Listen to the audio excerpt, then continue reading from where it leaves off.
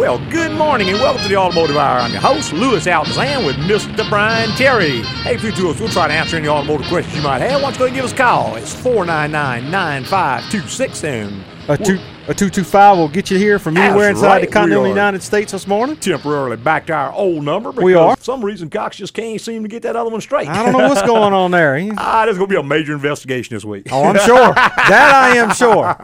First thing Monday morning. That's right. We're going to find out what's going on with that. But interim, if you'll try 499-9526, that should get you right on into us and got both our minds wide open and fresh and rested from hard working week.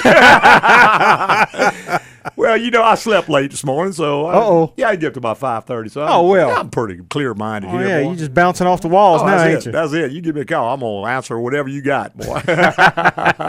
Just don't ask me to answer the world piece. I don't know if I can handle that one. I would have to leave that to Miss America. That's right. Any automotive questions? Those I can handle. Okay. Just in case you don't get a chance to call in or something occurred to you later on during the week. Or even midnight one night. That's right. While we're not on the air, you can always go to our website and get your questions answered that way. That's right. The address is agcoauto.com. That is AGCOAUTO.com. Easy way to remember that is a great company. There you go. That will get you to our site, and there's a contact bar on each and every page. Just fill out the form and send it on in. That's right, and that'll be not only the best way, but the only way to get in touch with us during the week. Right. I have folks sometimes will call me at the shop or call the shop, and they'll say, well, I need to talk to Louis. And the folks who answer the phone can handle any question you got. That's right. Because they can tell you what our charge per hour is, how we do things, when we can look at all that, which is really the only question we can answer on the phone anyway. But if you have a general question, you just need some information, you need to send me an email because I can't come to the phone. Because I'm there working on folks' cars, and that takes 100% of my time, and that's people who are paying my salary, so I just can't stop and doing what I'm doing. Even better yet, just go to the website and type in the search bar what you're hunting for, and more than likely you're going to find what you need. You may find the question already answered, and if you don't, you send me an email. I get an answer right straight back to you. But other than that, folks who answer the phone over at AGCO can answer any questions you might have. There you go. When we can do it, and how we can do it, and what we can do and what we can't do. There you go. So that's the way we handle that. We're going to our phone lines with Scott. Good morning, Scott. Good morning. Yes, sir. Morning. 03 Camry, 198,000 miles, hoping to get another 100 out of it. Okay. I've been taking care of it for the last 100 since I've owned it, as you directed. Mm-hmm. The check engine light a few months ago, 6 months ago, would come on and off. I brought it in, you ran the code, and you said it was something that was related to the catalytic converter, and there would come a point in time where the light would stay on, and we're at that point. Okay. I've heard you say in the past that catalytics are super expensive. They are. Not be worth blah, blah, blah. So I just kind of did a little short search online, and I found them anywhere from, depending on the correct one for this model, which I didn't get in that far, $200 to $500. Yes, sir. I'm curious if your experience with buying a new one that might not necessarily be from Toyota, and I haven't called Toyota yet to price it, but I want to keep the car. I'm just trying to. The 8th month is when my inspection comes due. Yes, right, so, right. I'm looking down the pipe. Yes, sir. As far as buying an aftermarket converter, Scott, you just soon take $300 and go bury it out in your yard somewhere. You absolutely waste your money. It's not going to hold up any time at all. May not turn the light out when it's brand new. If it does, coming right back on, you absolutely throwing your money away. Right. If you just got to do it, go ahead and do it and find out, and then you'll know. But I'm telling you, it ain't going to work. I've been doing this 45 years. I have changed hundreds of those converters. That's why I called you. Will not do it, will not hold up. The reason that those cost $200 and the one from Toyota costs $900 is because they're different. Right. And most time, they don't even turn the light out right off the get-go. Some of them will turn it off temporarily, and it's going to come back. Right. But you're pretty much throwing your money away. I mean, that's somebody who, hey, I'm going to get the light off, and I'm going to go sell the car. Okay, well, whatever. That's the way you operate, fine. But you're comparing apples to oranges there. Yeah, they're not the same product. Ain't going to work. One from Toyota would work. Yes, sir. Yes, absolutely. Sir. And there may be more than one on that car. Right. So you got to know which one it is. Some of them have one on the part of the exhaust manifold, which is not that expensive. Those are in the $350 range. Right. And then some of them have another one behind that. It just depends on what engine and how that one's set up and so on. So you're going to need to find out which converter or converters it is, and then find out from Toyota what they get for it. Most time, the labor to replace them is not very much. And it's going to be a direct bolt-in part. There's going to be no modification, no nothing. Now, with an aftermarket, when you may have to make some modifications to make it actually fit the car. Well, and what happens, people go in, they cut, and they do this, and they weld, and they put this junk in there. And then when it goes bad, now you got to buy an A-pipe and a manifold because you done ruined that. The flanges are gone and everything else. Yeah, right. Yeah, well, my plan was to make an appointment with you, come in, let you check it again. And just see which one it is. Have you tell me exactly the details I needed, to take it to Toyota, get the part, and then come back. Yeah, you can do that, or we can get it for you. It'd be the same exact price. Yeah. We charge the same thing Toyota does. Okay. Now, you got to remember, too, Scott, there's only one light, and there's roughly 2,000 things that can turn it on. So if it's been on for 6 months, it could have 3 more things that have occurred in that meantime, and you wouldn't know. So really important to know all that. Yeah. So you don't want to just go in there and start doing, because let's say an oxygen sensor's gone bad now. Well, you go get a converter, you put it on, it takes out the new converter because the oxygen sensor's not reading right.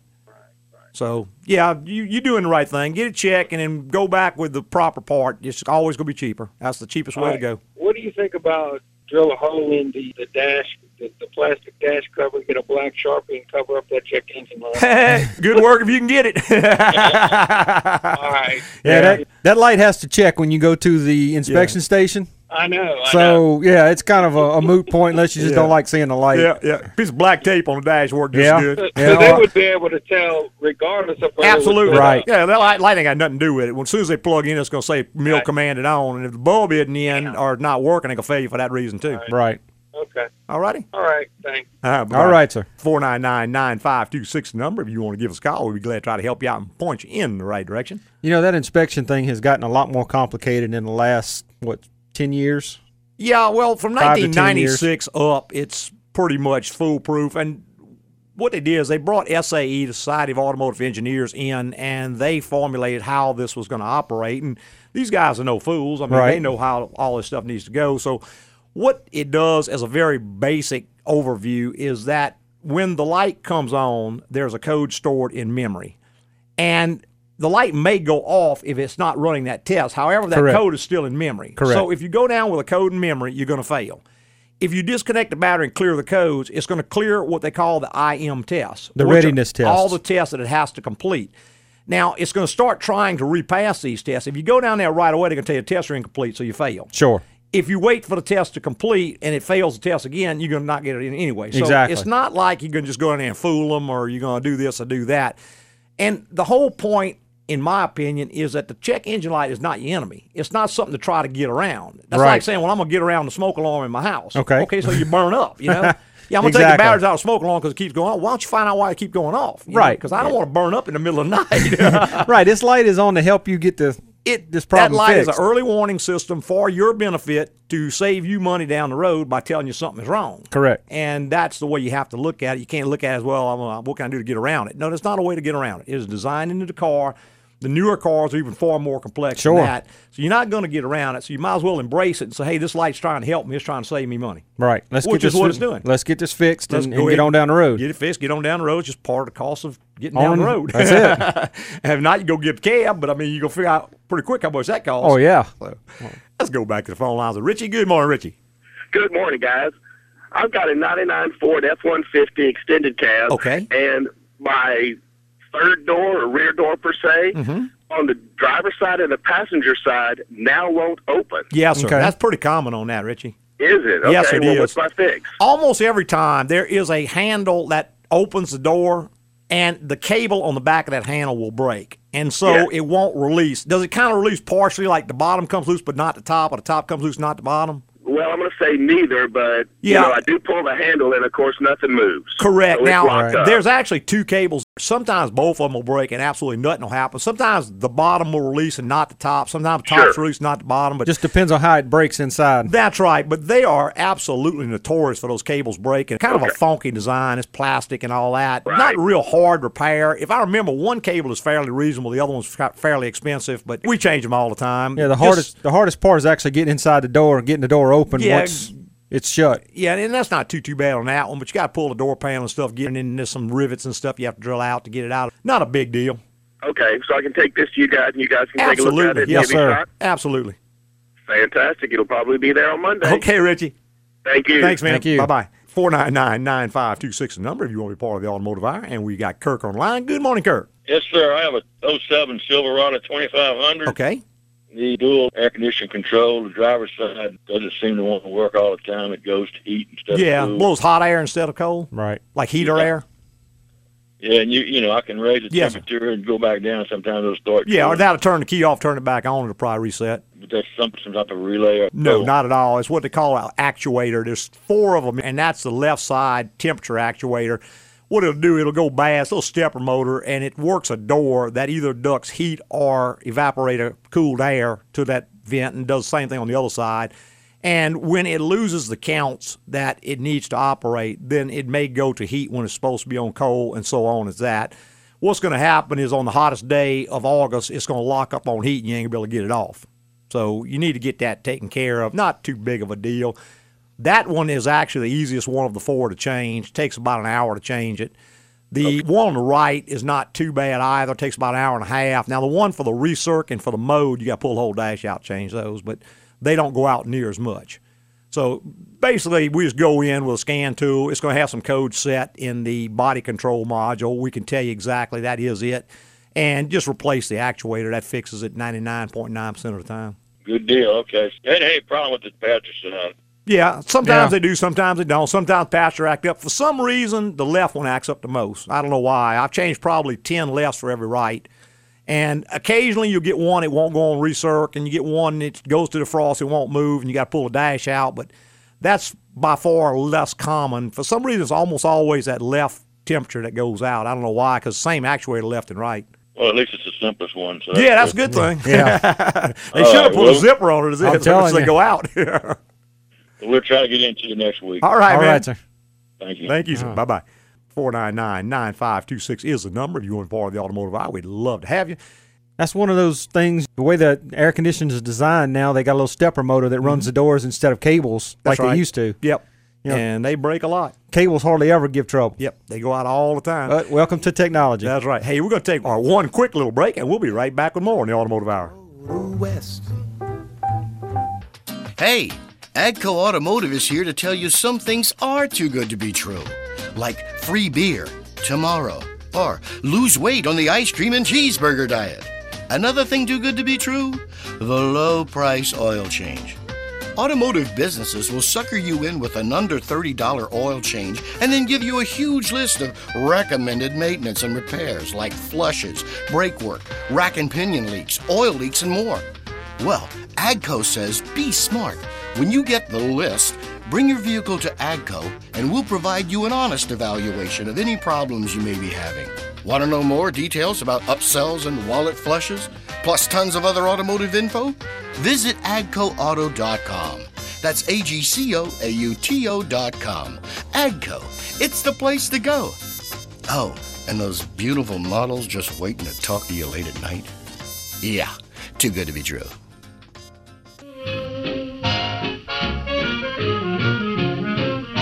Welcome back. If you just joined us, the Automotive Hour. I'm your host, Louis Altazan, with Mr. Brian Terry. Hey, between two of us, we'll try to answer any automotive questions you might have. Why don't you go ahead and give us a call? 499-9526, and you put a 225 in front of that. You can reach us from anywhere inside the continental United States this morning. That's right. We sure wish you would. We always enjoy hearing from folks and hearing their questions and trying to help them out and point them in the right direction. Yeah, what might be important on the East Coast may not be so important on the West Coast. Or vice versa. Or either way. Or north or south. You know, it did. There you go. There you go. Or even North Louisiana, South Louisiana. Now you got a point. You know, a lot of folks who are not from this region, they do not realize how different North Louisiana and South Louisiana is. Yeah. It's like two different countries. Sure. I mean, you practically need a passport to go back and forth. The culture in South Louisiana is just so totally different. And it's not that one's better than another. It's just they different. are just drastically different. That's it. But must have something to do with the weather down here. I don't know. That was food we eat. I don't know. Let's go back to our phone lines. Crystal, good morning, Crystal. Good morning. Yes, ma'am. I'm in the market for a minivan. Okay. I was wondering if you could comment on how often you see big repairs on the Chrysler Town and Country. In my experience, Crystal, the Town and Country is an okay van. If you're planning on buying it and keeping it about 80,000 miles, and then you're going to trade it off, you're going to probably like it a lot. If you're planning on keeping it beyond that, you're probably not going to like it so much. We see a lot of major repairs, but they are generally past 80,000 miles. And what folks do is they buy it thinking they're going to do that, and then by the time they get it paid off, they're really not ready to go plop down another $35,000 for another truck, so they try to push it out longer. And the air conditioning evaporator core goes out, and bam, there's $1,500 gone, and then the transmission goes out, and there's $3,000 gone, and on it goes. And I got to say, that is my experience with almost any domestic vehicle. They are designed to make about 80 to 100,000 miles. They do that pretty well. But beyond that, they get so expensive you just cannot maintain them. So if you maintain it longer than that, it'd be worth it to buy the extended warranty? No, absolutely not. All that is, they're just paying for your repairs up front, and they charge you. They're making a profit on that, so they're just charging you enough to cover their repairs. If you're going to buy something you want to keep longer than that, go look at a Toyota or a Honda or an Acura or a Lexus. Is there another minivan that would be lower on the maintenance? Yeah, your Toyota products, for instance, your Sienna or your RAV4 or something like that, or your Pilot or one of those can generally, as long as you take care of them when they're new, then they're going to probably make 200,000 miles pretty easily. You're not going to have that many problems down the road. You'll pay more up front for it, but you're getting a whole lot more, and you'll get a whole lot more when you trade it. Okay, well, thank you for your help. All righty, thank you. Boy, I know. Got that programmed in my mind. I know it. They got to get that line fixed, boy. Because I can't change my whole way of talk. I can't change all my little vernacular there. That's it. So here come Monday morning, somebody's going to get an earful. That's right. Hey, 499-9526 is the number here at the studio. That's the local line, so that'll get you right straight to us. Correct. And be glad to try to hear from you there. If you go ahead and give us a call, get you some information.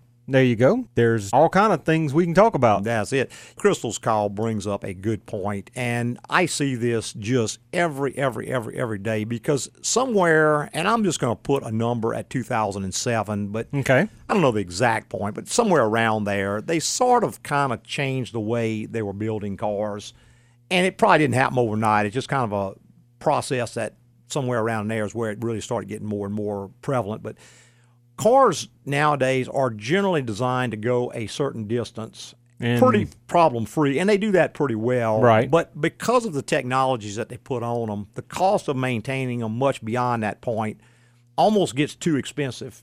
Well, sure. And, of course, the first thing, I'll buy an extended warranty. Well, all that is you're paying up front for your repairs. They're going to make a profit on that, so they know how much it's going to break, add it back to you, and they're going to charge you for what it is. Sure. And they're going to exclude everything that really breaks. Right. That seems to be the biggest problem. Well, yeah, I mean, that's just not going to be an answer for you. And if you can afford to trade the car every 100,000 miles, that's great. And a lot of people think they can, but when they get to that point, that's when they learn that, well, I can't do that yet. I really don't have another $35,000 to go throw down on a new car. So they're forced to keep it beyond that. Now, clearly, if you take care of any car, it is going to go more miles without a problem than if you neglect it.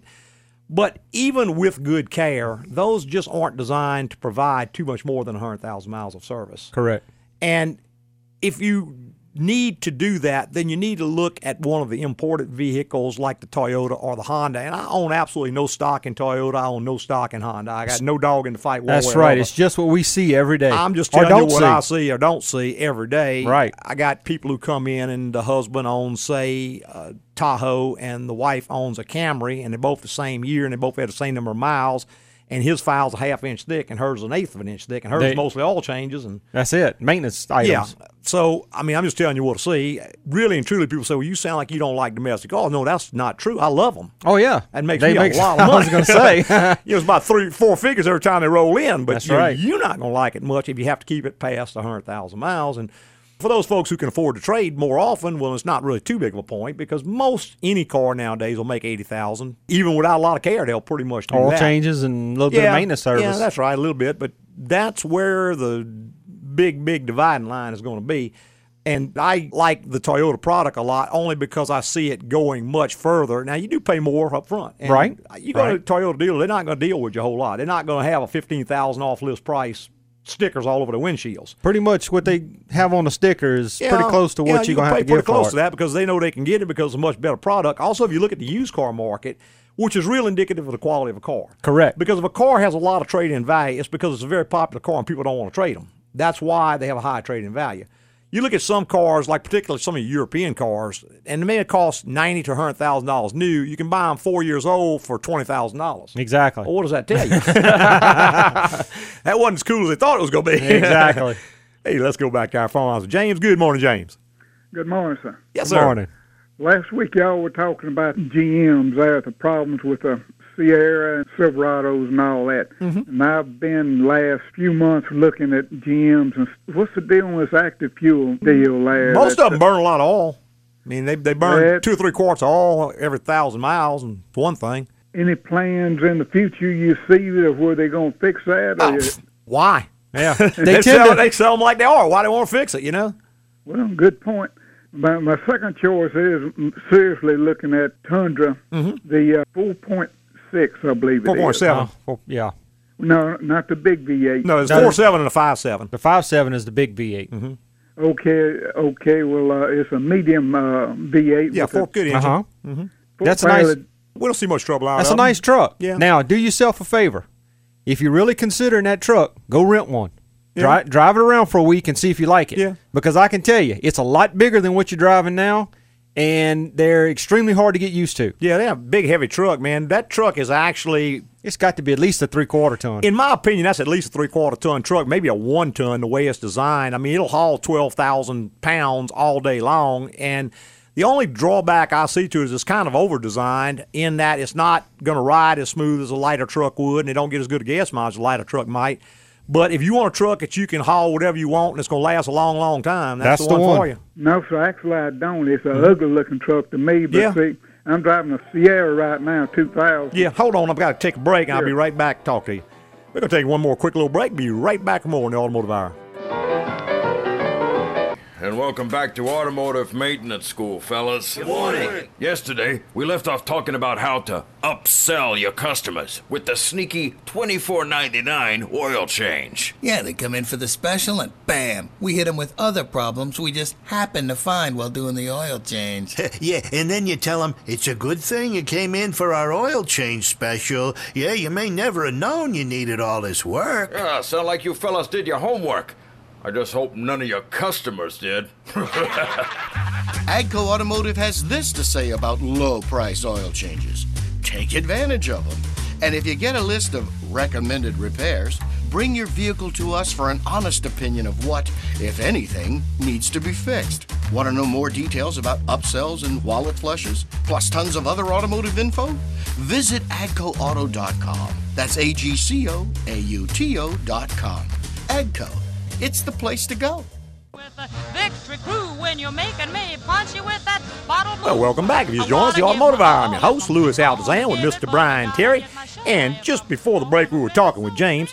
And, you know, James, Toyota also makes that Tacoma, which, in my opinion, is a little bit too small. And then they make Tundra, which is kind of too big. If you really like that particular size vehicle, there's nothing that's going to be exactly the same, I can tell you. Tundra is a much, much heavier truck than a Silverado, and then the Tacoma is a smaller truck. So you kind of darned if you do and darned if you don't. It just depends on what you're going to try to do with it. Mm-hmm. Yeah, well, I'm riding in a Sierra right now, 2000 model. Well, really I tell you what, and unless it's got a major, major problem, I would say I'd have to keep what I got because you got better than you're going to get. That's what I'm starting to figure out there. I'm going to tell you what, I'm driving a 2002 model right now, and if I had to put a motor and a transmission in it, I would do it because it would still be cheaper than another one, and I got a better truck than I'm ever going to see. I mean, I have done almost nothing on that truck in all the years I've had it. That's me, other than a fuel pump and a compressor. Yeah. Well, that's a given. That's going to happen on any of them. All of them, but, man, at least you ain't putting transmissions active and fuel management right. and this, that, and other, and actuators under the dash and the instrument cluster. And yeah, I think I'll just hang on to that. The only concern I remember you said a while back that the 4L60E, about 180,000 or so, that they start getting problems. Not this, but you know what? I can rebuild that for about $2,800. You can build it and it ain't never going to give you trouble ever again. Better than GM built better than it ever was before. Right. And I mean, what's that? About 4 payments on another one, 3 payments on another one? That ain't even sales tax on another one. Exactly. And then you got a 6-speed in that new one. You can't even hardly rebuild it. You know, you're talking $5,000 to rebuild that thing when it goes. Yep. Okay, well, I'm going to do that then. I'm just going to keep what I got. That's my. Boy, I tell you what, there's a lot of people doing that. Yeah. Trying to. Okay, I might talk to you later about just before that transmission going out, just go ahead and rebuild it. Well, you can do that. Just wait. I mean, I've seen some of them go 300,000 miles. Sure. You know, I got to say a lot of them go out that mileage, but not all of them. It's kind of like people. A lot of them die at 75 years old. My mom was 93 and still going strong. So, but not but one man behind that wheel neither. That's right. That's even better. Yeah, okay. Well, appreciate the help. All right, James. All right, sir. Thanks, man. Bye-bye. 499-9526 is the number, and Mike's been patiently holding. Good morning, Mike. Hey, how you guys today? Doing great. It's a quick question, probably an easy question, but Okay. I changed to synthetic oil. I've got a landscape service, and I've got a Silverado 1500. It's a 2004, and I'm carrying a relatively large trailer with all my equipment and everything on it. Yes, sir. So I changed to synthetic oil. We're doing probably 80% city driving. I don't get on the interstate too much. Is there any fact to it that you can extend your oil change, or should I still keep it at? I usually change it around 4,000 miles when I use an organic oil. Yeah, I would not go any longer. No, synthetic is not going to go any longer, Mike. Synthetic is going to give you better protection, okay? But it's going to actually get dirty faster than regular oil because of better detergent. So it's going to pick up more of the crud that's in the engine. It's going to pick up more of the liquid contaminants. It's actually going to get dirty faster than regular oil. So if the goal is to extend oil changes, I think you're wasting your time. If the goal is to get better protection, then I think you're doing the right thing. Well, I just want to better protect just because it's I'm putting it's a heavy load every day, Well, day in and absolutely, day out. I agree. Right. And I run synthetic oil in every vehicle I own. Oh, you do? Yes, sir, and I change it 3,000 miles because every bit of my driving's in town. Stop, go, stop, go, stop, go. Yep. And I need that protection. But that being said, I would not ever go longer. I would rather see a fella use regular oil and change more often than use synthetic and try to go long. I think you do yourself a real disservice by extending those intervals out. You're way better off to change 3,000 to 4,000 like you do, especially heavy load, just hot weather. Right. I mean, you think about it, what's an oil change cost compared to a new truck? I don't know. And see, the thing is with older vehicles, a lot of people really mess up because as a vehicle gets older, they take less care of it. Say, well, it's old, okay, but an older vehicle needs better care than a new vehicle. Just like a young. Actually, I just bought this truck. It's a 2004 Silverado, but I just bought it last October. But it had 110,000 miles. 10 on years it. old. It's midlife truck, so it needs better care than a new truck would. Just like a man my age needs better care than a young guy. Guy 22 can do things I can't do. I'm still going to stick around a little while, I hope, but I got to take a little better care of myself. Okay, well that's good because it got it serviced, and then the little light came on the dash saying change engine oil. Mm-hmm. And it's not low. It just, I guess it's just. It got set so many miles and so many different factors. Okay. But so I was thinking, well, maybe I should, ignore that or not. But I guess I need to go and change. Oh, absolutely. Yeah, I would definitely, under your conditions, I'd be running synthetic oil, and I'd be changing every 3-4. Okay. All righty. Sounds great. Thanks. All right, Mike. Thanks, man. Bye bye. 499-9526 is the number. If you want to be part of the automotive hour, we'd love to have you. And we've got Earl on the line. Good morning, Earl. Yeah, I just had a quick question. My wife's car is an 06 Honda Accord. Okay. V6. And she only drives it. It's got like 45,000 miles on it. Okay. She only drives it maybe once a week to town, to the grocery store, something like that. Yes, sir. Is that good for a car to sit up and not be driven anymore? No, that's the worst possible service you can do to a car, Earl. It's extreme service. Yeah. Yeah, it's just going to require a lot more maintenance to keep that car going a long time. It's just like a guy who sits around, watches TV all week, lays on the couch, and then gets up and walks around a little bit on the weekend. He's not going to live as long as a guy that moves around every day. Yeah. So that car is under what they consider extreme service. You read their definition of extreme service. If your average trip is less than 5 miles, if you are operating in stop-and-go traffic, if you're not taking any long trips, these throw you under the severe service schedule, although most people don't think about it that way. But you need to be changing all every 3,000 miles on that one. Don't ever try to push it out because it's going to get real contaminated sitting up like that. You're probably going to go through a lot more batteries than you would otherwise because they're not getting charged as much as they should. I would also go to a time-based schedule as far as transmission service and all that because you're not going to put enough miles to meet the mile requirement, so you got to go by time. Yeah. So you need to do a little more maintenance on it. That car could still last a long time under those conditions. It's just going to need a little more maintenance than one that doesn't. Is driving it more often would help? Absolutely. Absolutely would. Yes, sir. Okay, well, that's what I was wondering about. I was kind of worried about that, but I'm glad I talked to you about yes, sir. to do it. Yeah, if she could take it out and put 20, 30 miles on it at one time, at least once a week, that would definitely help it. Okay, Get it up to full operating temperature, All right, well, good. Thanks, I appreciate it. Okay, Earl, thanks, man. Okay. 499-9526 is the number if you want to be part of the automotive hour, and we got Mike online. Good morning, Mike. Hey, look, I got a couple questions for y'all. I got a truck I'm proud of. It's a 2002 Ford F-150 with a 6-cylinder. Oh, yeah. engine. Good truck. 360,000 miles. I see that all the time on that little 6-cylinder. Is that right? Yes, that's that old 6-cylinder. The new one ain't too much pumpkin, but that old one was real good. Hey, I'm hoping it'll last me another 300, but I don't. It may. But look, I want to ask the transmission change. I should just leave it alone with that many miles on it now? No, it needs to be serviced same as any of them do. Okay, I was afraid. I'd heard somewhere where that's a wives' tale, man. Yeah. Nah, that's bull. You know where that comes from, Mike, is a guy goes 300,000 miles, never services it. Well, the 300,000 miles kill the transmission. Then he goes service it, well, it fails. Well, if he wouldn't have serviced it, it would have failed. You know, if it's going to fail, it's going to fail anyway. Okay. But you may buy yourself some time by doing a proper service. All right, well, I'm going to do it, and then I always hear y'all say don't do that. Do the thing where they change the filter. Do not do a flush, and be sure you put the right fluid and all that. You just need to get somebody who knows what to do and to do it. But no, a proper service can never, ever hurt a transmission. Not ever.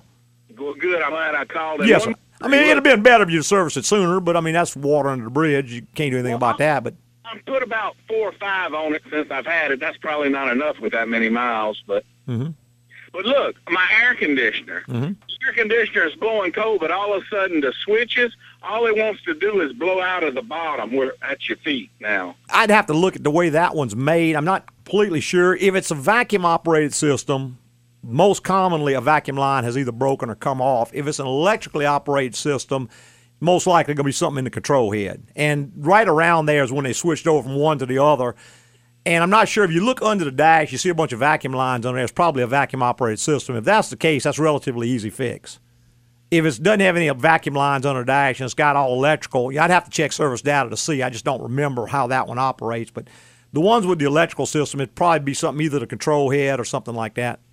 All right. Well, look, I appreciate it. All righty. Thanks, man.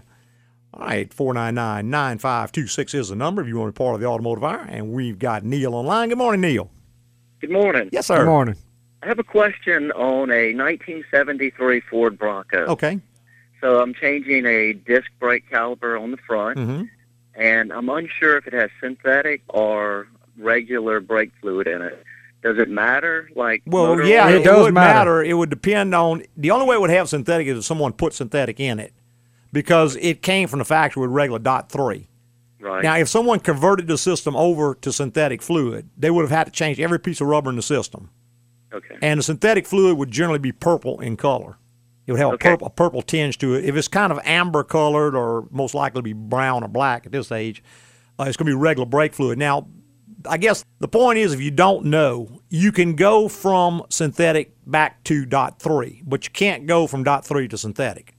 Okay, good. So if I'm going to err on... Right, if you flush it all out and put .3, if it had synthetic before, it's not going to make any difference. But if you had .3 in there and you put synthetic, it's going to come apart.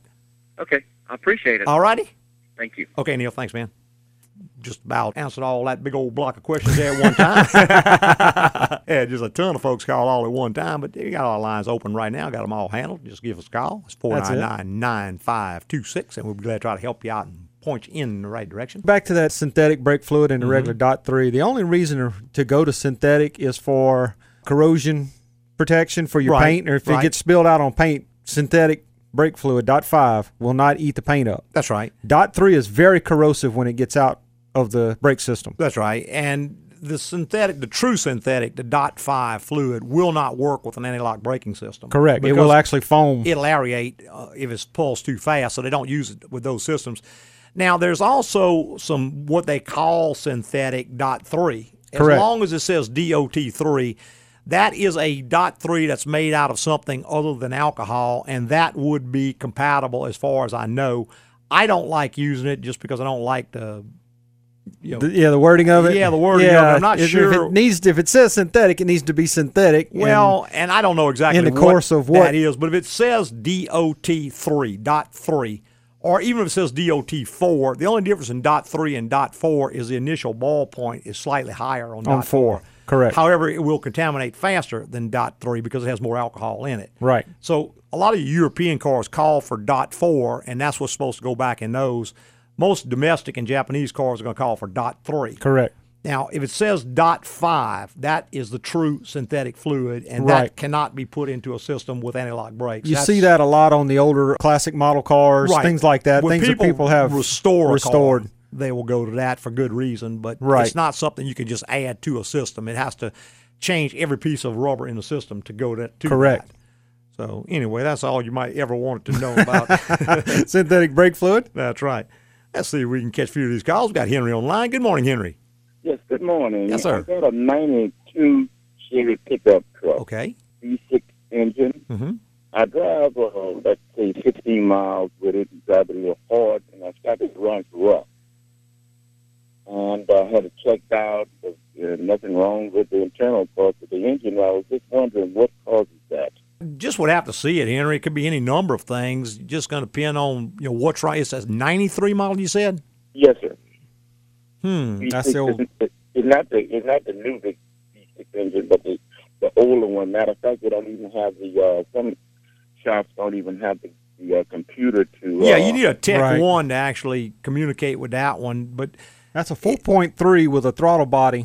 Injection on it. Yeah, it doesn't have the central port injection like the newer ones has. That throttle body was a real good setup. It gave very few problems. The only thing we ever saw was the regulator. Yeah, that would go out and leak on it. And that could cause that problem, Henry. If the regulator leaks, what it'll do, it'll run perfectly normal when you're driving, but what it's doing is leaking fuel, but the fuel is running down inside the throttle body, so it's just pulling it up in the motor and burning it anyway. And when you're driving down the road, you never know the difference. But when you come to an idle, it can cause it to kind of flood and stumble and jump around. It makes a rich condition on it. Right, so that is one thing, and you can repair the regulator on that. You don't have to replace the whole throttle body or anything, but that's one thing. Of course, another thing could be a vacuum leak of any sort, and that will make it run rough at idle, and it's going to be probably worse whenever it gets hot and maybe something opens up. Another thing could be like an EGR valve that's sticking on it. Because when the EGR valve sticks in an open position, it acts exactly like a big vacuum leak. Pintle doesn't come completely to its closed position.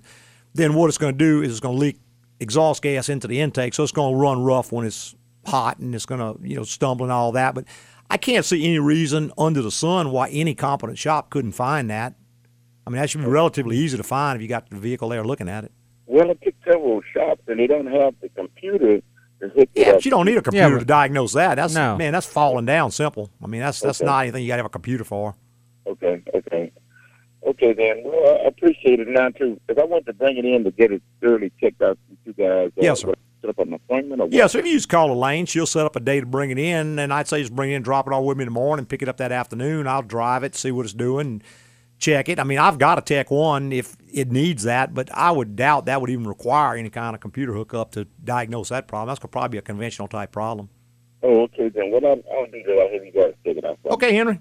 And thank you very much. Thank you, sir. All right, Bye-bye. thank you. All right, one last little break, and we'll be right back with more in the Automotive Hour.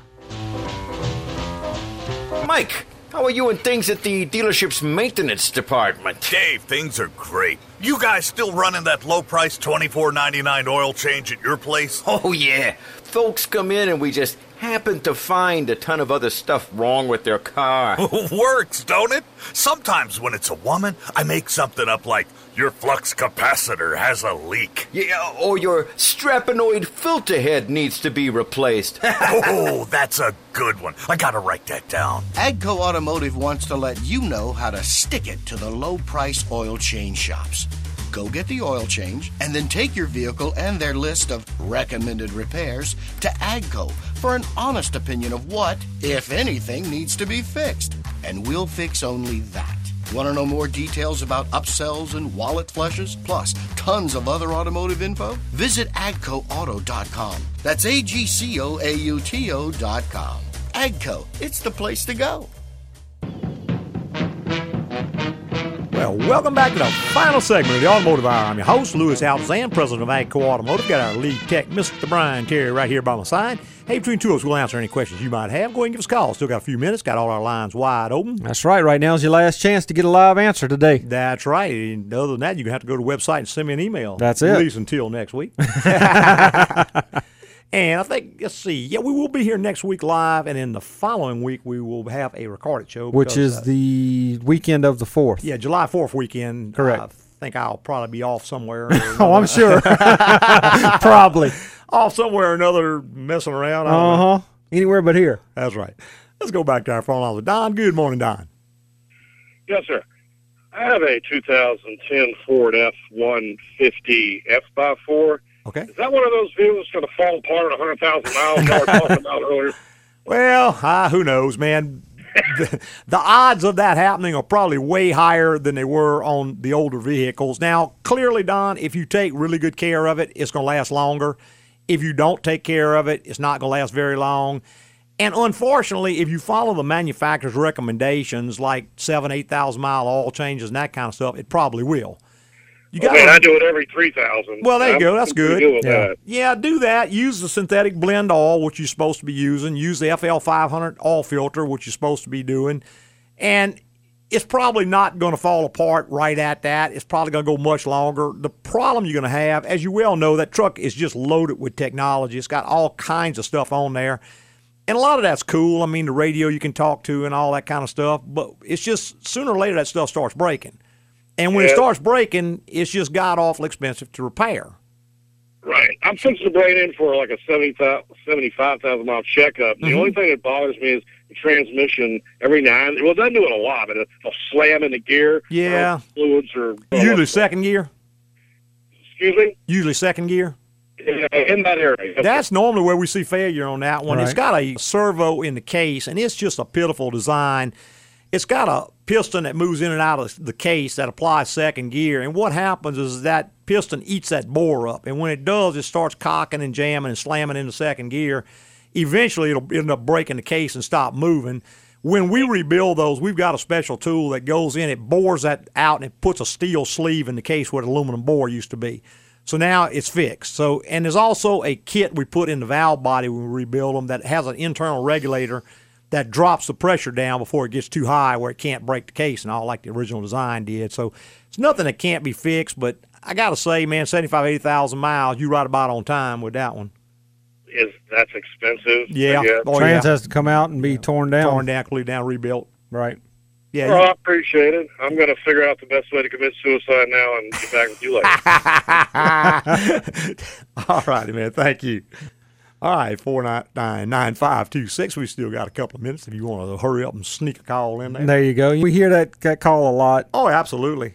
It's a shame that it has to come to that. Well, and possibly if he'd have serviced it maybe once or twice between now, he might have put it off some. Maybe, but it's a design flaw. Pitiful design. Yeah, it's going to go out at some point, and you can defray that by going out, by taking really good care of it. But it's going to happen. I mean, it happens to a lot of folks. It does. Doesn't happen to everybody. Well, nothing happens to everybody. Well, that's true. Well, some things do. And some things just do happen at different times, you know. There you go. But that is a kind of a pitiful design, in my opinion. It is. You start getting up around that many miles, you're looking for a transmission, and it's not like they can't build a vehicle that doesn't do that. Sure, but they didn't design it that way. Well, and they kind of, they know that this guy's probably got this truck paid for around that mileage. Exactly. So they're kind of looking to sell him another vehicle, and nothing's going to push him to that faster than a big old repair bill. That's it. Exactly. Kind of funny the way all that works out. How about that, huh? Hey, we appreciate you listening this morning and every Saturday morning on the Automotive Hour. I'd like to thank all our podcasters for listening this week and every week. And go to iTunes and Stitcher and iHeart and give us a written rating if you can. That would really help us out. Well, that's right, because we don't get paid to do the show. We only do it to try to help folks out. And the way we get rewarded is by getting those written rewards there. That's it. By finding out that, hey, we're doing what we're trying to do. Moves us up in the list where a lot of other people can find us. There you go. Hey, preceding was opinion based on our experience in the automotive industry. Have a great weekend.